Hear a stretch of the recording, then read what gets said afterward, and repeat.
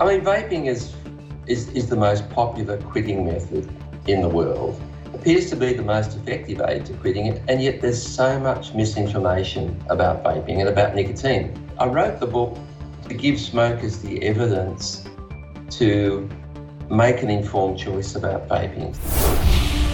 Hi, I'm Brent Stafford, and this is a special edition, a holiday edition of Reg Watch. And joining us today is Dr. Colin Mendelsohn. Colin, how are you? G'day, Brent. Very well, thanks. Thank you for coming back on the show. For our viewers who don't know much about you, which would be hard to imagine because you definitely are well known here in North America, you're in Australia. Fill our viewers in a little bit about yourself. Well, I'm a tobacco treatment expert, I guess. I see patients about their smoking, but I have an academic side. I've been an associate professor in the School of Public Health and Community Medicine at the University of New South Wales. I'm the founding chairman of the Australian Tobacco Harm Reduction Association charity, and I'm on the guidelines committee that develops the Australian guidelines. While we have you on for the first half of this show here is that we are in between Christmas and New Year's. And so we wanted to talk about stopping smoking, which in the end, that's really the goal of all the vaping conversation. Of course, though, for lots of vapors like me, it keeps me from going back to smoking. But this is the time when people are talking about quitting, and you've just written a book. Tell us about this book.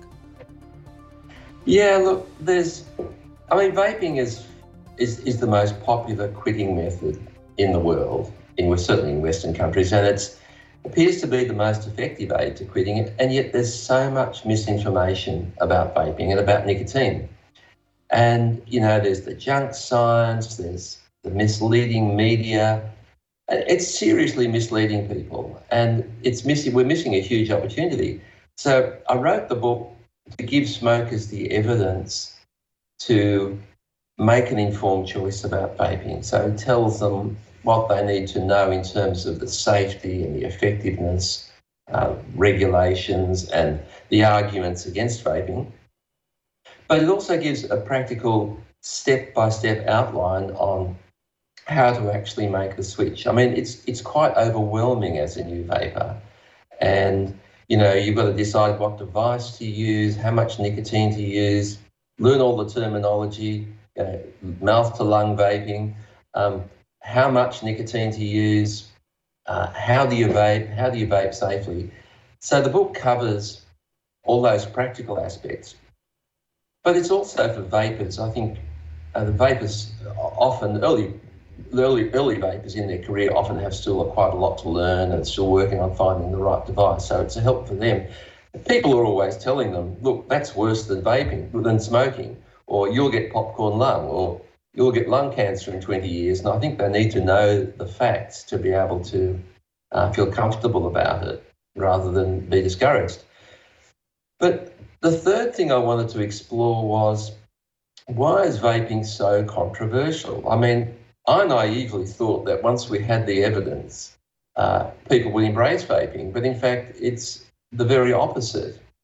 And I wanted to understand that, and the book is an explanation, as I see it, of why we have this violent anti-vaping opposition. And it's not about the evidence. It's about everything but the evidence. It's about ideology, vested interests, politics, financial issues, fear of new technology, moral values, and so many other things. So I think someone who's thinking of vaping needs to realise it's not because vaping's a problem that there's this opposition, it's because of all these other factors. But I've been working with smokers for over 40 years now, and it's always been a struggle. And I'm supposed to be a smoking expert, but the quitting rates have been so low. And, my experience with vaping is supported by the evidence, and that is that it helped so many people to quit who can't quit with other methods. It's the most exciting development we've seen in at least 15 years, and I think it should be embraced, and yet there's all this relentless opposition. So the book is aiming to counter some of that. So obviously quitting smoking is difficult. I mean, I did it. and thankfully I did use vaping in the manner in which I ended up staying quit. Vaping was what did it. But, you know, it's hard to do. So for somebody who's out there listening to this right now that may not have started vaping, what's the biggest hurdle to help them get there? Yeah, look, I ask all my vaping patients why vaping has worked for them, and there are two answers. One is they say it's because of the action. You know, it's the whole ritual, the sensations, and that conditioned behaviour. And when you quit smoking, and the treatments are available, can help you to quit, but you miss that whole action that goes with smoking. And the other thing they say is it helps to prevent relapse. So, you know, if you're at a party, having a drink, getting stressed, being with other smokers, you're going to feel like a cigarette because that's what you do and that's what your brain tells you to do. Having a vape prevents that relapse. So it gives you the nicotine you're addicted to, it addresses the behavioural side of things and prevents relapse. I mean, it really has it all covered. Now, I want to make sure that we do this more than once during the show. So the book, where can you buy it? So our audience here in the United States and those in Canada, are they able to get this book? Yeah, look, the book is being printed in the US and in the UK and in Australia, so they can just order it from Amazon or Barnes & Noble or one of the big online booksellers. So it's easy to get, and it's just shipped locally from those booksellers. So I'm just going to, for those of us, those small number of viewers that are actually watching this in our audio podcast, the book is called Stop Smoking, Start Vaping, The Healthy Truth About Vaping. Now, I love that. Well, stop smoking, start vaping. I mean, that's like, yes, sir. Yeah, well, I mean, we've been telling people to stop smoking for years, and they've been trying unsuccessfully. And it's still the leading preventable cause of death and illness in Australia and in the rest of the world. And, you know, we're just not doing enough to help them. We're just many countries are saying, well, we just need to keep doing more of the same thing. And it's just not working. In the clinical trials, using the best medications, the quit rate, it is 6 to 15% at quit attempts compared to control. That's using varenicline or NRT.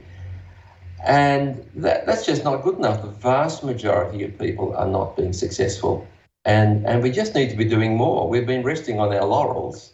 And smoking's not very sexy. It's sort of gone off the radar, but it's still a major cause of death and illness. So, you know, we've got this effective treatment. We should be using it.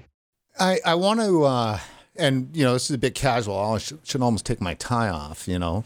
We're shooting this, obviously, before the holiday. So this is the last interview we're doing for the year. And what a year it's been, I have to tell you.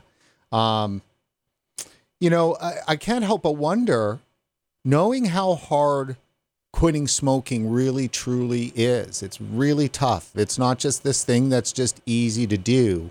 And it seems to me that this book, I mean, instead of talking about vaping and all of its attributes, it's really designed like the biggest impediment to quitting smoking with vaping is to getting over the misinformation. Exactly. I mean, I think the evidence is fairly clear, but there are so many well-funded and well-organised anti-vaping organisations that are spreading misinformation, and the book is designed to counteract that. You know, I use over 400 references in the book. So I'm trying to show that actually we do have very good evidence. You know, if you go to the Royal College of Physicians, Public Health England, the NASM in the US, the evidence is there and the thousands of research studies. So we have the evidence. And my job in writing this book was to make that evidence available for smokers and vapers in a way that they can believe and read and understand. So it's trying to bring that information to people so they can make their own decision, because they want to quit and they try and quit regularly and they fail regularly. So here's another option. You know, just doing more of the same thing isn't going to work. And we've been doing that for years. We've gone as far as we can, and yet we still have a major problem. We need to try something different, something effective, and the evidence for vaping is very strong. Now, most first world countries, pretty much, regulations ban people from making any kind of comment that says that vaping is a tool that you can successfully use to quit smoking. Like you actually, like in Canada, it's actually against the law in certain ways. Yes, and in Australia. And I was very careful with the book. I got thousands of dollars of legal advice to make sure I wasn't crossing any of those boundaries. Because, you can't say things like that. You can't promote vaping, which is extraordinary. You can't say, this is a quitting aid as such. There are so many, rules about what you can and can't do, which basically are barriers to people using what's probably the most effective quit method we have. Yeah, that's curious. You can understand using, say, the United States as an example, the FDA, and one of the raison d'etres for creating the FDA was, all the patent medicines out there, basically people selling snake oil, that kind of stuff, right? Making claims about tonics and so forth in the 19th and early 20th centuries. And so that's why the FDA has existed, to prevent people from making those kinds of claims. Now, though, it just seems that it's kind of market protection for pharmaceutical companies. It certainly seems like that. I think what the FDA and our TGA and the MHRA, although in the UK they are doing this, but they just need to get out of the way. They just need to accept the evidence and let people do what people want to do. I think, I often come back to the harm principle with vaping, and that is that people should be allowed to do what they want as long as they're not harming anyone else. And with vaping, that's certainly the case. And there's no role for government to regulate that. Well, everything should be regulated, but there's no role for government to ban that if no one's being harmed, and there are huge potential benefits. Yeah, it seems strange. A lot of people lately and, have been experiencing around, a certain particular global pandemic that's going on, some constraints around what they're able to say and getting censored on social media. However, if you're a vaping supporter and wanted to promote vaping in a certain manner on Facebook and Twitter and so forth for a long time now, long before COVID, you had to be very careful with what you're saying. And, what does it mean if then, people come up with some great options, some home remedies of some sort for any particular kind of an issue or an affliction, and they want that word of mouth to spread the news of this great thing, and you can't until because the FDA says you can't. Yeah, but look, the difference, of course, with vaping is that we have lots of evidence. But there's what really distresses me about this debate is that there's a huge double standard for vaping. So anti-vaping people say that we should have at least 30 years before we can be sure that vaping is safe. But when they produced the COVID vaccine, already within a few months, that was absolutely fine. We didn't need long-term proof. We were worried about COVID, as we should be about smoking. So suddenly we didn't need 30 years of evidence. So, there's a lot more than evidence going on here. There's all sorts of background motivators behind the opposition to vaping. Let me ask you, in terms of this book, how long did it take to write it? Yeah, look, I've been working in this field for 40 years. So, the evidence around smoking and vaping has been gradually building, and I've been following it very closely. So it actually took me only 6 months to write. Much of what I've put in the book is stuff that I've written before in various articles and blogs and so on. So the time to write the book was not long, but the preparation, I guess, was much longer. 6 months altogether. Right. And it is a real piece of work. It's 346 pages. Yes, look, it just got bigger and bigger. As I was writing, I realised more and more needed to be said. It was originally meant to be just about the evidence. Then it became about, well, how do you actually make that switch? Because if you're a smoker, it's very hard to get accurate information. And there's a lot of terminology. There's a lot of information to take on. And people sometimes try vaping the wrong way. It doesn't work for them, and they give it away. And that's a real shame. I think if you do it properly, you have a much better chance of being successful. And I think people often don't have that knowledge that they need when they start, just like we provide for any other treatment. Let me ask you, as we're kind of going through this quick start guide for smokers, a lot of this depends on living in an area that is amenable to vaping. And Australia currently is not. And feel free to start, providing us some information about that. Yeah, I think the book is written with the Australian regulations and context in mind, but the vast majority of it applies to the rest of the world. So I do specifically describe the regulations in Australia, but there's a lot of reference to international circumstances as well. So I think we've had a lot of interest globally, I must say, and I'm pleased about that, because I think the problems apply everywhere. They're certainly more harsh in Australia, but the same evidence applies, the same guidelines for getting started. In Australia, you're required to get a prescription for nicotine. And we have to say that in the book. And of course, I point out to international readers that that's not relevant for them. But, we have an absurd situation in Australia where it's easier to smoke than it is to vape. So if you want to vape, you need to go to a doctor to get a prescription, convince the doctor that it's appropriate for you. Most of the doctors have no idea what you're talking about.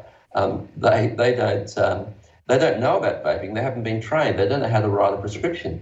They've been told for years that vaping is risky. And also there are legal issues for them. They're being asked to prescribe a product which is not approved by the medicines regulator. So if there was some problem, well, they're theoretically at risk. And so if you get your prescription, then you've got to somehow navigate the importation process. So you can't just buy nicotine from Australia. You've got to import it from overseas. And if you're a smoker, importing nicotine and going through those hoops to import, work out what you need, it's very challenging. Email or upload a copy of your prescription to an overseas vendor so it can be enclosed with your order? That's right. You have to send your prescription to the vendor overseas. They return it with your order. If the Border Force intercepts your parcel and it doesn't have a prescription, you are at risk of a fine of $222,000. Whoa. And you heard me correctly. If you're caught with nicotine liquid in Australia without a prescription, every state has penalties of up to $30,000, and 3 states could put you in jail for having nicotine without a prescription. Now, that's not being enforced, but it's hanging over people's heads. So it's discouraging people from vaping, and I think it's very harmful. Now, there's something very insidious about that when regulators, lawmakers and the regulators, enact laws with huge, massive penalties and repercussions, knowing that they're never going to really be able to enforce them. Or if they do, it'll be selective just to make a point. Yes, that's right.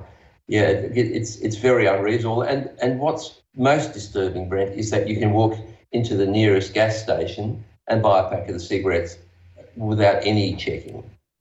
So, it's absurd, unethical, it's unscientific to make vaping less accessible than it is to buy deadly cigarettes. I mean, this whole thing is tragic on the larger level, whether it's Australia, US, Canada, places in Europe and so forth. I mean, when I first started vaping, and I've shared this story a couple of times with viewers, is that I had to judge for myself the sustainability of vaping as a viable alternative to my smoking. And one of the things was, how hard is it going to be to get? Because I could be in the middle of a desert island almost and still get a pack of Rothmans or a pack of Marlboros. I could trust that I could be anywhere in the world. I was in China, like in the middle of nowhere, able to still get some Chinese cigarettes, right? I mean, their smokes are everywhere. Everywhere. And that's the problem for vapors. If you run out of juice or if you break your device, that it can be very difficult to get a replacement. Whereas you can go to the supermarket next door and buy a cigarette. And we're making it hard for people to make that switch, and that's wrong. So let me ask you, this is a sideways question. Obviously, a lot of our viewers are vapors. That's why they watch our content. So for them, who, they have probably reached the point where their advocacy for vaping with anybody left that they know that still smokes, they might have a deaf ear to our vaping friend, communicating. Has there ever been any thought, or did you address it in the book, like how a vapor may be able to talk to a current smoker about vaping in the climate of all this misinformation? Well, I guess I don't directly talk about that, but what I'm very conscious of is that vaping is spreading rapidly, and it's spreading organically because vapors are telling smokers about it. I mean, just about every patient I see says, oh, a friend told me about vaping, or I've converted my mother or my brother. And I think vapors are doing that anyway, because, vaping has saved their lives. People are so grateful they've found vaping. And you have to be very careful how you address smokers. You can't tell them what to do, but you can certainly share the evidence with them or share your experience. And I think one of the best things that vapors can do is to share their experience with other members of the community, with their doctor, with members of parliament. And I think once we reach a critical mass where enough people are convinced and the politicians are aware that their election may be influenced by the support for vaping, then I think we may see a more positive response from the authorities. Now, I'd like to get your expert opinion on a particular kind of news story that's out there. We have this curated up on our website. It was just, published about a week or so ago. This, of course, is a curated article. This was in the New York Post. Men who vape are twice as likely to have erectile dysfunction. Study. Yeah. Look, this is so misleading. I think almost certainly the men who vaped had been smokers. And I think the erectile dysfunction is related to that. I mean, we know that smoking causes erectile dysfunction. It occurs over many years. You get arteriosclerosis, your testosterone levels lower. There may be a small effect from vaping, but this study doesn't show causation. It shows an association. And, it's one of the many mistakes that the media make in presenting data like this. I mean, this is a very catchy headline. This will get a lot of clicks, but it's not representing the real story. It's implying that vaping is causing erectile dysfunction, and there's absolutely no evidence for that. Now, AJPM, the American Journal of Preventive Medicine, I mean, that's a legitimate journal, isn't it? It is. And look, to some extent, what they wrote in the journal was reasonably accurate. They did say there was no causation, but there was some misleading information, I think, in there, and if you read the article in detail. But that's only one part of the story. The other part of the story is that the media distorts this. There was an Australian media outlet recently that basically implied that vaping was causing erectile dysfunction, and the story was all about that. And I remember the doctor who was describing this was rolling her eyes at, here we go again, another harm from vaping. And the message was very clear, and so it's partly, I think a fault of the journal, but also it's often in the media release, the findings are distorted. And then once the media get hold of it, well, they want to make it as juicy as possible.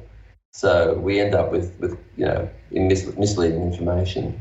What I'd like to see, I don't know if we'd have access to this. We tend to have access to it if it's university research that's come out. The university's media department will send out a press release, and you can actually track back. You can take a look at the actual paper, see what it says, then look at the summary that was written after, also by the researchers, I'm sure with some influence by the department, and then it gets to the university's PR department, and then they take it up the next step, and then the media just goes crazy with it. Yeah, that's right. And in one of the stories I read on CNN about this study, the author said they'd adjusted for smoking, whereas in fact there was absolutely no evidence of that in the study. So they said they've taken out any influence of smoking that was implied what they wrote. Actually, they didn't, and I've consulted a couple of other colleagues who know more about this than I do, and they said, No, they've only compared vapers who smoke to other people who smoke who didn't vape, and there was no comparison with non-smokers. It's crazy because the researcher is actually doing partially the lighting. Yes, I think so. I think, people start out with an intention to prove something that they believe in, and somehow they find it even when it's not there. And I think the way they present it will also deliver that result. But when you look more objectively at it, of course, you often find different things. And that's what the people are hearing, and that's why they're confused. One of the negative outcomes of that is that people are losing confidence, I think, in health authorities and in news outlets. I often hear people say you can't believe anything you read in the papers, and look, more and more that's true. And it's true also for health charities and medical associations that have this anti-vaping view and who are twisting the truth. And I think the implications are broader than just vaping. I think it's undermining our belief in medical authorities. And it's because and we aren't getting that balance. We are hearing the negative stories, very little of the positive stuff. And the negative stuff doesn't get challenged. And, my experience with the media is that typically they refuse to respond when you complain about an article. If I write, I contacted the journalist who prepared this story about erectile dysfunction, and I got no response. So I wrote a blog, so hopefully some people will read it. But they won't correct, in most cases, the clear mistakes that they're making. And no wonder people are confused. Now, speaking of your blog, we just curated a story. New Zealand puts Australia to shame, new report. And this is from your blog, so let's just head to it here. And so what is the gist of this? Yeah, look, it's really interesting. Like, New Zealand are our cousins. They're just across the Tasman Ocean, very close. And they're very similar to Australia, and they have very similar smoke-free laws. And it's like we're running a randomised controlled trial on vaping, where Australia is the control arm. New Zealand has been very vape-friendly, and and of course Australia is very opposed. So the New Zealand government's been supporting vaping for some time. They've set up 2 websites encouraging smokers to switch and providing the facts. And smoking rates have been falling faster in New Zealand than they have in Australia. Last year, the government passed legislation to formally legalise and regulate vaping. And since then, the smoking rate in New Zealand, the daily adult smoking rate, fell by 20%.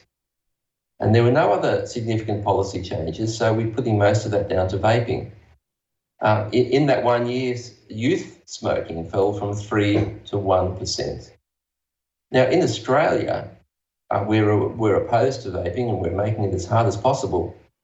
Smoking rates have fallen by 19% over 6 years.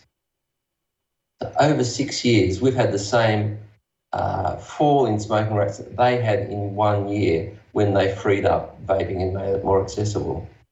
So I think that speaks for itself, and it shows, as I say, we're the control arm in this trial, and we're suffering for it. But as well as that, last week the New Zealand government announced its Smoke-Free 25 plan, which was a very bold and innovative plan to reduce smoking to less than 5% by 2025. And this plan includes, it's a package of a whole range of things, some of which not everyone will agree with, but they're reducing nicotine in cigarettes.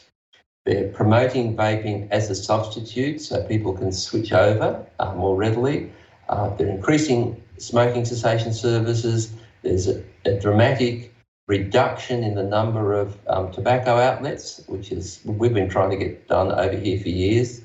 They're introducing what's called a smoke-free generation, which means that if you're 14 now, you'll never be able to smoke even when you get to that smoking age.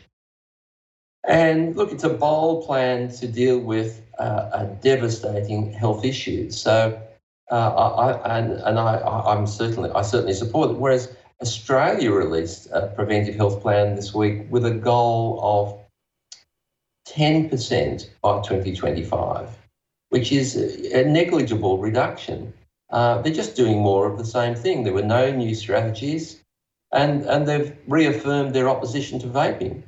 So I think it's a really good example of how vaping is working, and support for vaping is leading to dramatic changes, and in one country, whereas in another country, the opposite is happening. Well, it is amazing. I like how you put it. There's a controlled experiment going on, and Australia is the control. Yeah. Unfortunately, yeah. I mean, but apparently we're right though. Our health authorities have told us that all the other countries have jumped in too quickly, and we'll be proven right in the long run. There's no acknowledgement that this is actually the correct way to go. Well, there you go. Well, Dr. Mendelsohn, thank you so much for joining us. One last little plug for the book. It's Stop Smoking, Start Vaping, The Healthy Truth About Vaping. And you can go to Amazon. I'm sure you can find it. And have a Happy New Year. Thank you so much, Brent. Thank you for having me.